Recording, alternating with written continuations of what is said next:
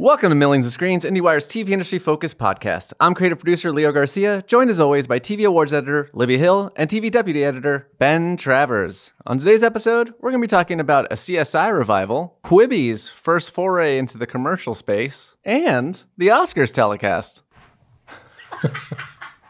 You guys laughed at my intro. What did I do poorly? Oh, no. I was laughing at Libby's, the face that Libby made when you said Quibi's foray into advertisement or whatever. Commercials? She just had a classic Libby reaction shot, which again, if we had cameras running at all times, this would make perfect sense. But This is millions and millions of little screens. Can't you shut up? I'm busy. Boy, what a great show. Skipping ahead to the clicker, our recap of the biggest news items from this past week. Libby, Hey. is there a crime scene investigation show that may be coming back into our lives? I'm not familiar with that title, but if you mean, are they rebooting CSI? It's entirely possible. Will there be glasses? Leo. Will there be puns? CBS is thinking about bringing back CSI as an event series. Now, reading between the lines, because CBS has refused to confirm, this year would be the 20th anniversary of the series, which launched obviously in 2000. So the theory is that it would come back in October when the original series began, and I assume be like a short run of episodes, sort of a self-contained story. So let's say 8 episodes, they'd bring back as much of the original cast as they could, and they would just put on another show. would Patty Arquette be coming back? No, they don't have computers within the original cast. So there would be Ted no... Danson isn't returning? Huh? So Ted Danson isn't returning? No, I don't think so. Although, Would David Caruso cross over? Will he take a flight from Miami to Vegas? no, I don't think so. Well, these are all great questions. Gary Sinise? And I imagine we will discuss all of this in our special edition of the podcast, talking exclusively about the CSI event series in October. I just like the idea of a road trip, True Detective style show where David Caruso has to pick up Gary Sinise and they got to drive to Las Vegas together. And then they solve a crime with William Peterson. If you look at the event television Wikipedia page, which describes event television, parentheses, sometimes used in verb form as the buzzword eventize. Event television is a television network marketing concept which arose in the early 2010s and is characterized by a shift in priorities toward enticing audiences to watch programming immediately as it is broadcast, which is, just the definition of all network television at this point. I hate it. But It's like the death tax of my TV terms. favorite part of the page is their examples. The examples they have listed go from the X Factor to the Jay Leno Show to 24 Live Another Day to Twin Peaks: The Return. An event. That was an event. That was an event. It's the only one keeping the event series afloat, I would say, since all the other examples are not good. Oh, so not good. I think that revisiting CSI is a good idea. There, I said it. I think CSI was different and interesting when it came out. It was a nice break in that procedural sort of series that wasn't so locked into kind of the police POV, which only grows more precarious as years go by. And so going back, revisiting that pop science sort of thing, like we don't have that right now. We don't have Fringe anymore. It's an itch that I would like scratched, and I see why they would want to kind of revisit it with the original cast. And then I suppose if the ratings and the interest were there, they would, I imagine, look into doing a full-fledged reboot in the years to come. But that's just gross speculation at this point. The clicker? Guys, do you have a Quibi to talk about something right now? Can we talk about those Quibi commercials that aired during the Oscars? What are your thoughts? Oh, they were great. No, you didn't. I think they're extremely effective in what they're aiming to do. Annoy me? Yes. Do you really want to watch The Fugitive or Chance the Rapper's Punk'd show now? Well, I think that was the interesting decision about the ads that have aired or that at least the runners that aired throughout the Academy Awards, it was that they didn't really show any footage from the shows that they've got coming out. They were selling the app, the brand. They were selling the word itself. And since a lot of people have been mocking Quibi in the industry for its name specifically, if not the rest of its concept, which is quick bites of entertainment, aka 10 minutes or less episodes. I mean, they're trying to, have a little fun with their name. They're trying to introduce it on their own terms, and I don't want to say it's the best possible scenario in which they could do this, but I would hope that something named Quibi would be able to have a sense of humor about itself. And I think that their choice to air that during the Oscars speaks more toward just that's the largest body they can reach post Super Bowl before launch in one go, as opposed to the ambition of the shows themselves. So, yeah, I mean, I think they probably got a lot of people asking, what the heck is this thing? And a lot of people now know what Quibi means, and they're going to make fun of them, but they've already been making fun of them, so I guess lean into it is the theory. I hate those commercials. I think they are bad in that I find them very annoying. That said, they are ridiculously effective. And I will say that I think that the way that they're rolling out their press or their ad campaign is very smart, dropping the single ad during the Super Bowl with Chance the Rapper and then not really following up on it. And then 1 week later, you have the Oscars. They have at least 3 different spots, 3 different commercials in which they are teaching you the language of their company, and they're also laying the groundwork for those outside of the industry to understand what this is. Oh, okay. These are like bite-sized bits of television, like 8-minute episodes, and I can just watch them quick on my phone. And that's the whole purpose. Now, I assume that for the next, they'll get into something more. I really grudgingly think this is great because what we saw with Apple TV Plus was that they didn't do this with their rollout. They didn't teach people how to watch them. They didn't teach people what it was. They didn't have, and I know I beat this drum all the time, but they didn't have Steve Carell out there telling them how to watch the morning show. And I think it hurt them. Mm-hmm. I would say I know it hurt them. So whatever my feelings are about Quibi and the fact that, no, Leo, I still don't have a show on Quibi. Thank God. Otherwise, the podcast would end. That's very true. Despite the fact that I still don't have a show, I think that they have their early game plans in check. I mean, they also spotlighted like what you would consider the biggest, names. Even though they didn't show full clips, they weren't trailers for the shows. You get Bill Murray, you get Liam Hemsworth, you get Chrissy Teigen, you get Idris Elba.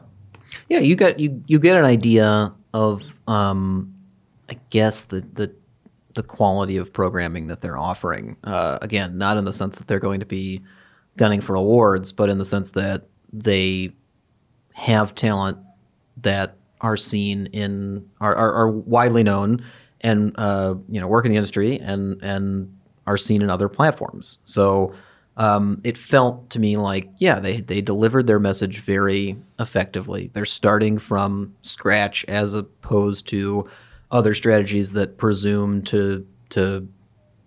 or that felt like they trusted the audience to know more than they already did.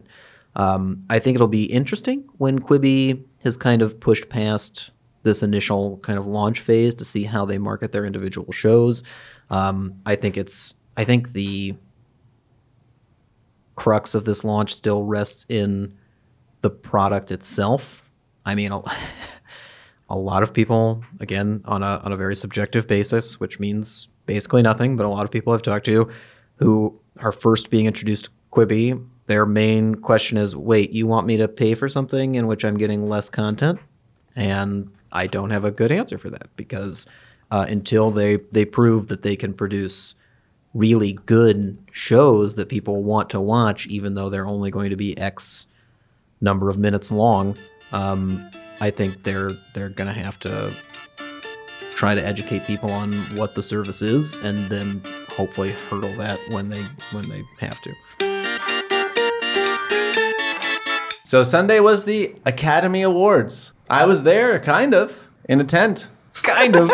No, I was across the street behind Jimmy Kimmel's studio in what they call the pool feed tent, where essentially I was grabbing the signal from the show and from backstage to cut and edit little tasty tidbits of what was going on at the show for our audience. Little quibbies? Shorter. Jesus. These are half quibby. Mini quibs? Yeah, like Mini quarter quibbies? quibs. Quarter quibs.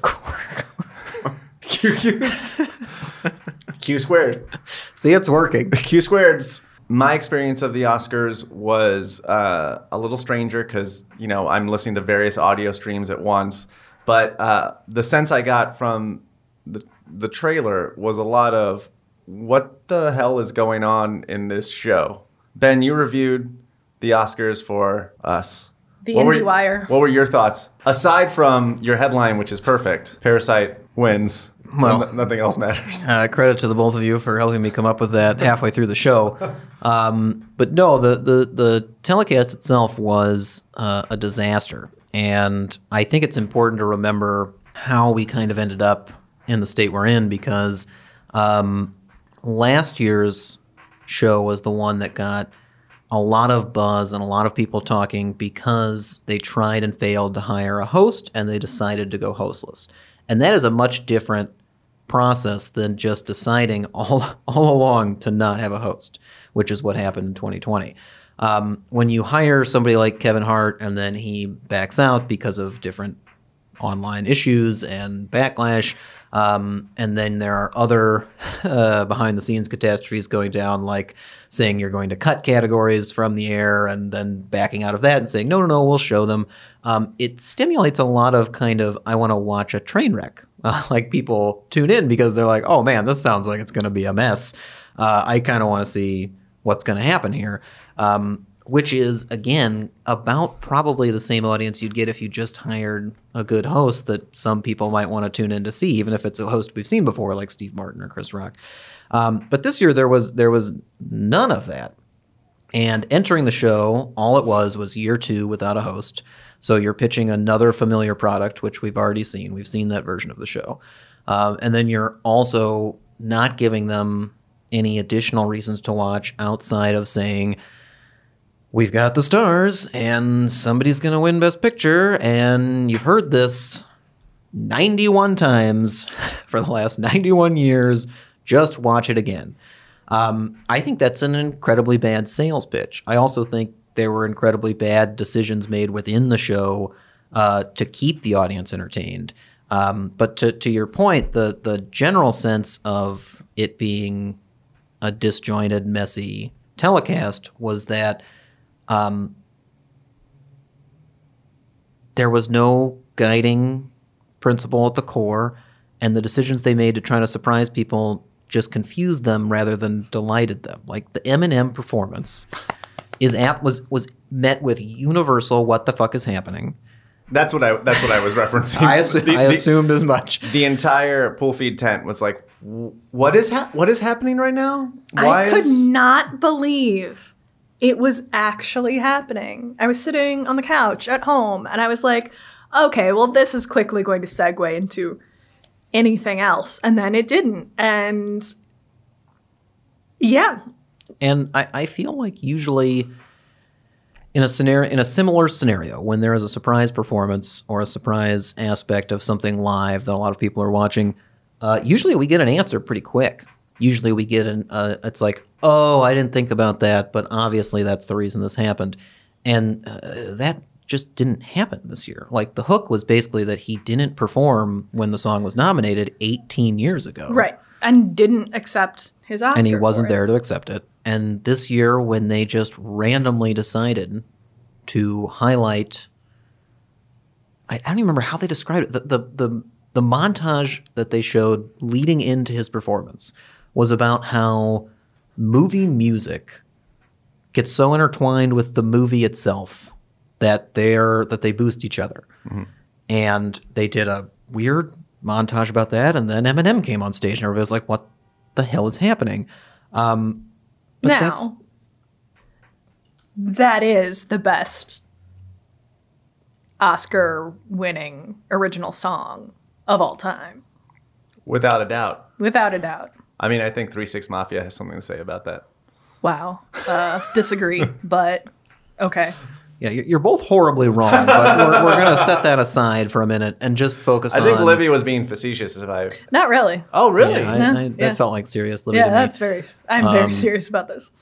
But I would say that, one, the best case scenario for something like that is that everybody they look past their confusion and are just excited. And there were people in the room who seemed to be excited, but also people just know that song, so they're going to sing along. It's a very good song.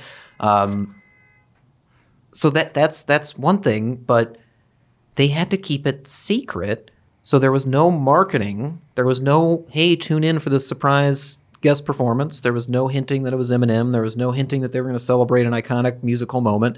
It was like they were trying to recreate the buzz that they got from last year's ceremony when Lady Gaga and Bradley Cooper performed by manufacturing something that didn't really belong there. And also there is no manufacturing a moment like that because it just was so intrinsic to the ceremony itself, to that year's Oscars. But then the reaction, again, was just confusion. Like, people are happy to hear that song again, but we've heard it for 18 years. Nothing has changed. Eminem's stature has not gone up. I'd say it probably has gone down, but even if it hasn't, in your opinion, that's not going to be the reason you watch the show. Mm-hmm. So the best they can do with something like that is just to say, look, the Oscars are surprising. And their best example of that was Parasite. Yeah. Their best example of that was something they already had in the show. And they kept making so many decisions that undercut the best of what the Oscars have to offer, which is moments like Parasite, when even if you hadn't seen the movie, you could feel in the room how excited people were that it was winning, that it was doing this, that this was a historical moment. That you have to trust, not that will happen, but that's the real power no matter what actually does happen. That's the reason people have enjoyed watching the Academy Awards for as many years as it's been on. And whatever you do surrounding it has to be focused on those elements. It has to be about this year in cinema, or what has happened during this past year of cinema. And it felt so much like they were just desperate for anything else to talk about and to do and to show that it was just a mess. But again, Bong Joon-ho saved the Academy Awards because he's just the best. I mean, I'd argue that if you want to do something surprising, you probably have to have people watching to surprise. And the fact that numbers were down from 29 million last year to 23 million this year, you're not, by doing the surprise element, no one's tuning in. And then on top of that, I always hate when these shows are bloated by other things, and then you're playing people off. They have to have the crowd tell them to turn the lights back up so the other producer of Parasite could talk. And granted, I would watch Bong talk for 40 minutes. Like, every acceptance speech of his was great, but you're cutting everyone's speech short so you can add, Eminem's, performance. Some pretty... Like, none of the montages were really Montages great. Are always a bad idea. Like, showing. I think a good montage is... I'm a fan of montages if they're good. You're on the record of this. You got to be good. Showing the clips of the nominees is essential. Having a random montage is inessential and usually undercuts the mood of the ceremony. But this is a subjective opinion, I will admit. Here's the problem. The problem was the introductions to the introductions. The presenters of the presenters. Right, the presenters of the presenters. The problem is having, before every category, or before the acting categories, a montage of the performances and not somehow announcing the nominees during that. They doubled up in a lot of stupid places that wasted a lot of time.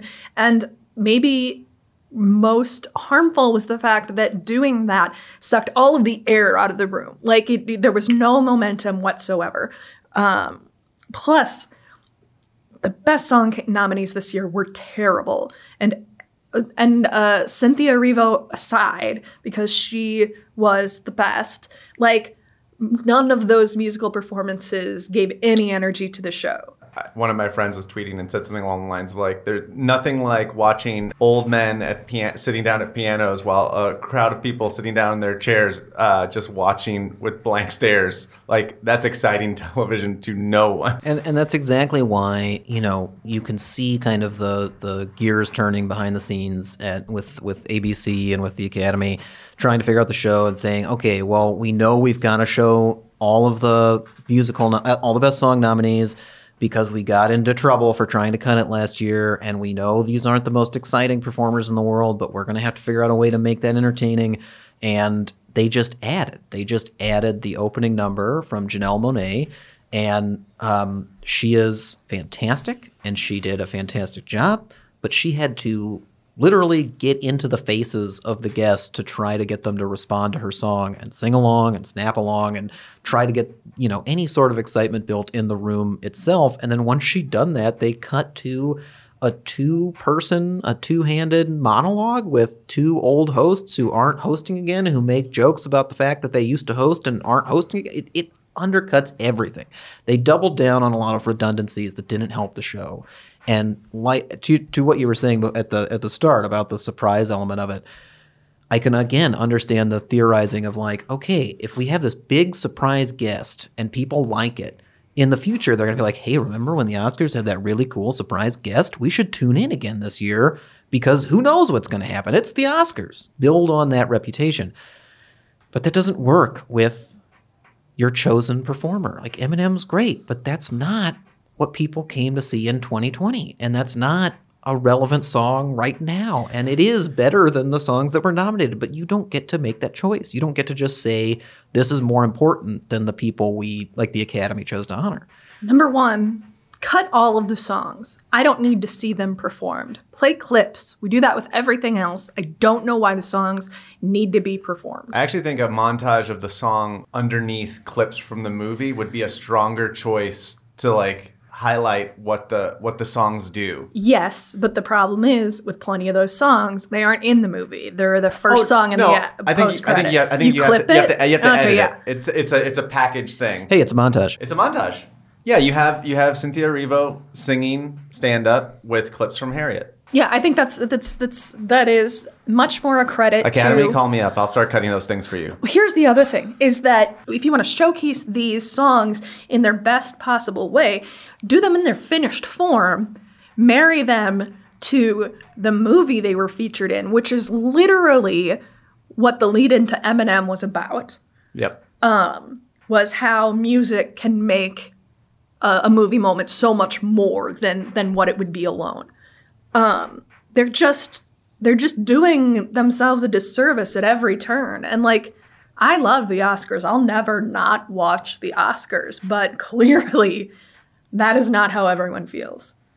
Yeah, the ratings were down. And I would, again, I really do feel that there were a surprising number of mistakes made from just a decision-making standpoint during in producing the show.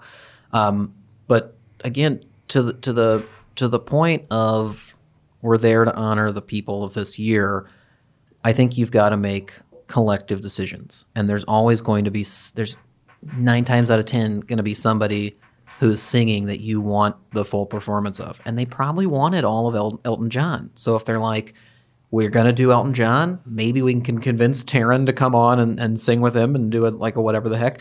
Not when you don't nominate them. Not when you don't nominate them.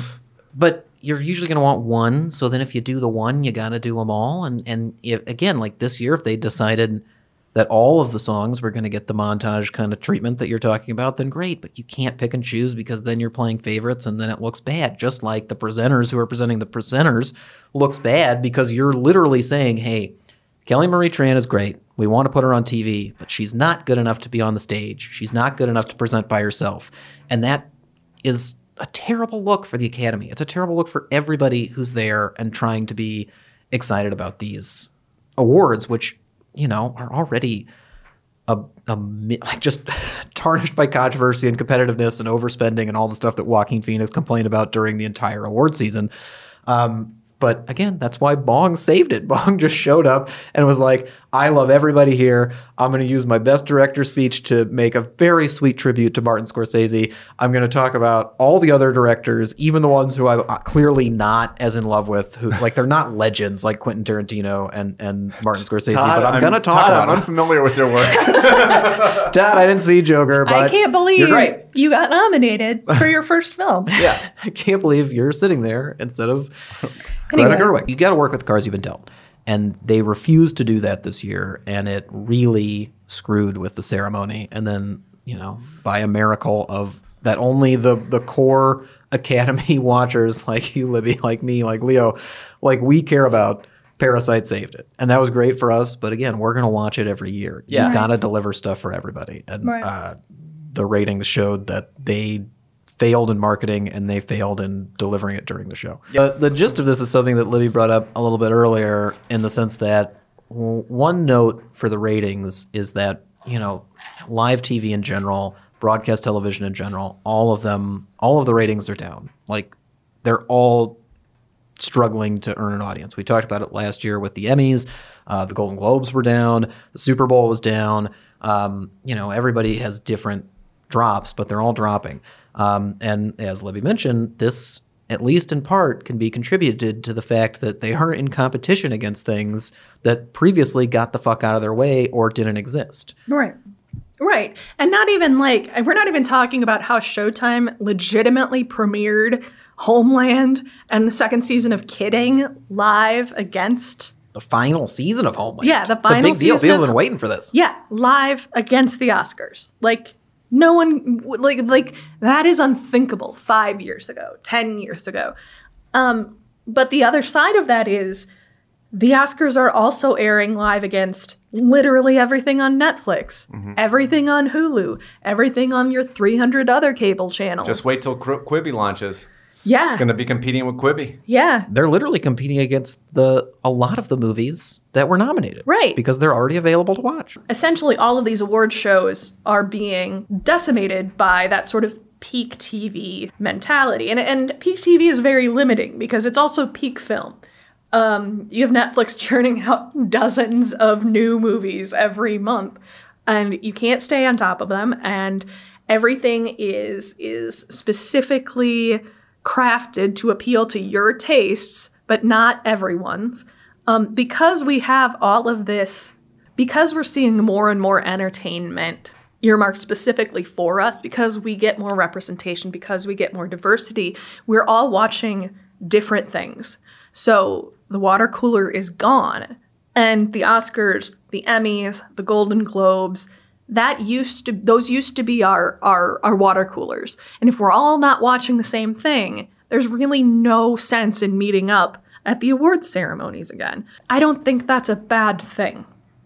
I don't think it's too bad that Frasier isn't winning every year at the Emmys. I don't think we all every year needs to have a Titanic, because that means we get things like Atlanta, and we get things like Fleabag. We get things like Parasite, an international film winning Best Picture, and it's amazing. And I would trade that. I will trade those smaller audiences, those smaller live Nielsen audiences, for more representative and more accurate awards.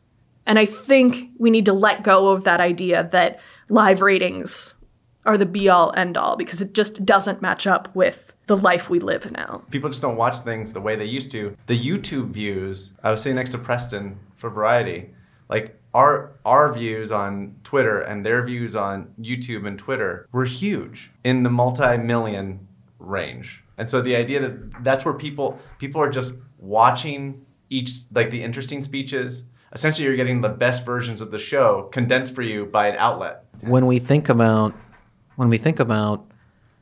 what the Oscars should be focusing on, what producers can do, not to boost the ratings, because again, the ratings are just a picture. They're just an idea of how many people about tuned in and whether or not you produced a successful television event, like whether or not you were able to actually get people to want to watch it, which again is what matters. The question is if I forgot the Oscars were happening, which, again, in Los Angeles, maybe that doesn't happen. There's too many billboards and all the other shit. But elsewhere around the world, especially when you move it up 3 weeks and it's the week after the Super Bowl when everybody else had just had a big party and just gone out and done something on a Sunday night, it's possible that somebody forgets. So they're sitting at home and they're planning to watch Homeland or The Walking Dead or The Office for the 800th The Office times. for the that's their Sunday night tradition. They're very excited about it. Or they're just, resigned to it, and that's fine. When they remember, whether it's through Twitter or a text from their friend or an ad they saw during a football game, whatever is attached to that reminder has to be better than what they were planning to do. You have to create something that is more enticing than all of the peak TV things that Libby just talked about. You have to give them a reason to tune in. Can I offer you Billie Eilish singing Yesterday over the In Memoriam? Absolutely not. Absolutely you cannot. You cannot do that, especially when it was so close to after we just saw Billie Eilish perform at the Grammys. You cannot just copy something that already existed and trust that that's going to be the incentive to get people to tune in the moment, especially when those specific moments can be watched in their capsule format elsewhere. So you have to come up with something that is enticing throughout the show. That's why a host is so important. If you're promising somebody, you have to, and again, I'm not saying it's just the host. I'm not saying that's the only problem, though clearly that's a problem. They need to bring back the host. But you need to give people a reason to watch this instead of the million other things that they're already planning to do. And I don't think that a lot of broadcast people have thought about it like that, which is just possibly incredibly arrogant of me to say because it's not that complicated of an idea, but also it is not reflected in the ideas presented to us at this year's Oscars. It's tough to produce a live event and sort of keep it tight, but adding all these sort of obstacles to get to come in under 3 hours or whatever their aim is, having people have to introduce themselves to introduce someone else, because there is no shorthand to be like, you met me at the beginning, you know who I am, here's this thing. It's like, let me introduce, this is who I am and why I'm here, and now that you know that, here's 2 other people coming now. That 15 to 20 seconds, that stuff adds up over the course of an evening. Oh yeah. And then, but it also kills any sense of flow or momentum forward. And that's exactly it. The problem isn't that the show was long, it's that the show felt long. The problem is never that it is actually long, because if it's long and you actually produce a good show, if it's long because the speeches are good and you let them keep talking, that's great. That's okay. Nobody's complaining about that because you've delivered on the thing that you promised to have. But if you're crowding it with those redundancies, which you can see from a million miles away are redundancies, then you're setting yourself up to fail. Well, let me go a step further and say that the Oscars or any award show is not a place to make self-deprecating jokes. I don't want the Oscars to make jokes about how white they are. I want them to fix how white they are. Mm-hmm. I don't want the Oscars to joke about how long the show is. I want them to fix how long the show is. Yep. And I don't need them commenting on it. The only point I'd make to that would be, one, if the joke's good enough, it's going to carry it through. Sure. And this year they were not. 2, I do think there is a somewhat important distinction to be made between a host and the Academy themselves. If you are the host of the show and you show up and you don't acknowledge everything that's being talked about for the organization behind you, then that could be a problem. But to your point, I think the problem with this year's was that, 1, they weren't hosts, so they didn't really have a responsibility to do it. And 2, the jokes were really lazy and bad. Yeah. And they weren't self-conscious enough to deliver on what they were trying to say. If you're going to have something to say about it, then try to back it up with some sort of action. It's great that they had Steve Martin and Chris Rock. They had a black man and a white man on stage to try to, who were former hosts who could come out and deliver, a moment of humor. But those 2 guys delivering a joke about women being excluded from the director's race, it's still that's too tone deaf to work, and it's too bad of a joke. So just don't do it. Yeah, and then the fact that same joke, the lack of female directors, which was a travesty, coming up again and again, it just made me madder every time it came up. And it usually peaks with me, like that kind of anger usually peaks when the Academy representative comes out, not to say, hey, we're working on these things, Right. we've had this measure, we've heard what you're saying, but to say, hey, we've got a museum opening later this year, come give us your money. Yeah. It's like, God, just get it together. Like, just take a minute to step back and try to see how the world sees you. Read the fucking room. Which is, you know, RTR. what a host does, usually. Yeah. It's just surprising and more disappointing the morning after for Bong to look back at this ceremony and be like, you delivered the best movie of the year, and the Academy, the voters, actually responded to that and your message of universal love and admiration for cinema. And the show crafted to honor that just didn't give a shit. Millions of Screens is a production of the Penske Media Corporation and IndieWire. Our theme music features excerpts of the classic YouTube video Bjork talking about her TV and Willy Wonka and the Chocolate Factory. Our editor-in-chief is Dana Harris-Bridson, our publisher is James Israel, and our executive editor is Ann Donahue. You can find us on Twitter at A Million Screens, at Midwest Spitfire, at Ben T. Travers, and at Leo Adrian Garcia. You can also find us on Apple Podcasts, Spotify, and Google Play. So leave a review, and maybe we'll mention your critiques and take some of your notes. This has been Libby and Leo reminding you, as always, that you shouldn't let poets lie to you.